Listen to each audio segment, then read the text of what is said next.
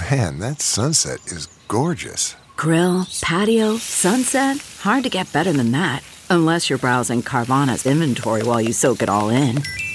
Oh, burger time. So sit back, get comfortable. Carvana's got thousands of cars under $20,000 just waiting for you.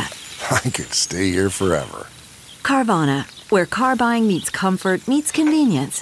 Download the app or visit Carvana.com today.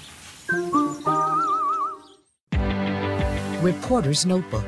It's hard to get a definite number of those killed in a war that's been ongoing for more than a year. But the White House now says it thinks Russia, since just December, has lost 20,000 people fighting in the war in Ukraine and another 80,000 wounded. Back in November, the Joint Chiefs of Staff said there was the same number, 100,000 killed or wounded in the first 8 months of the war.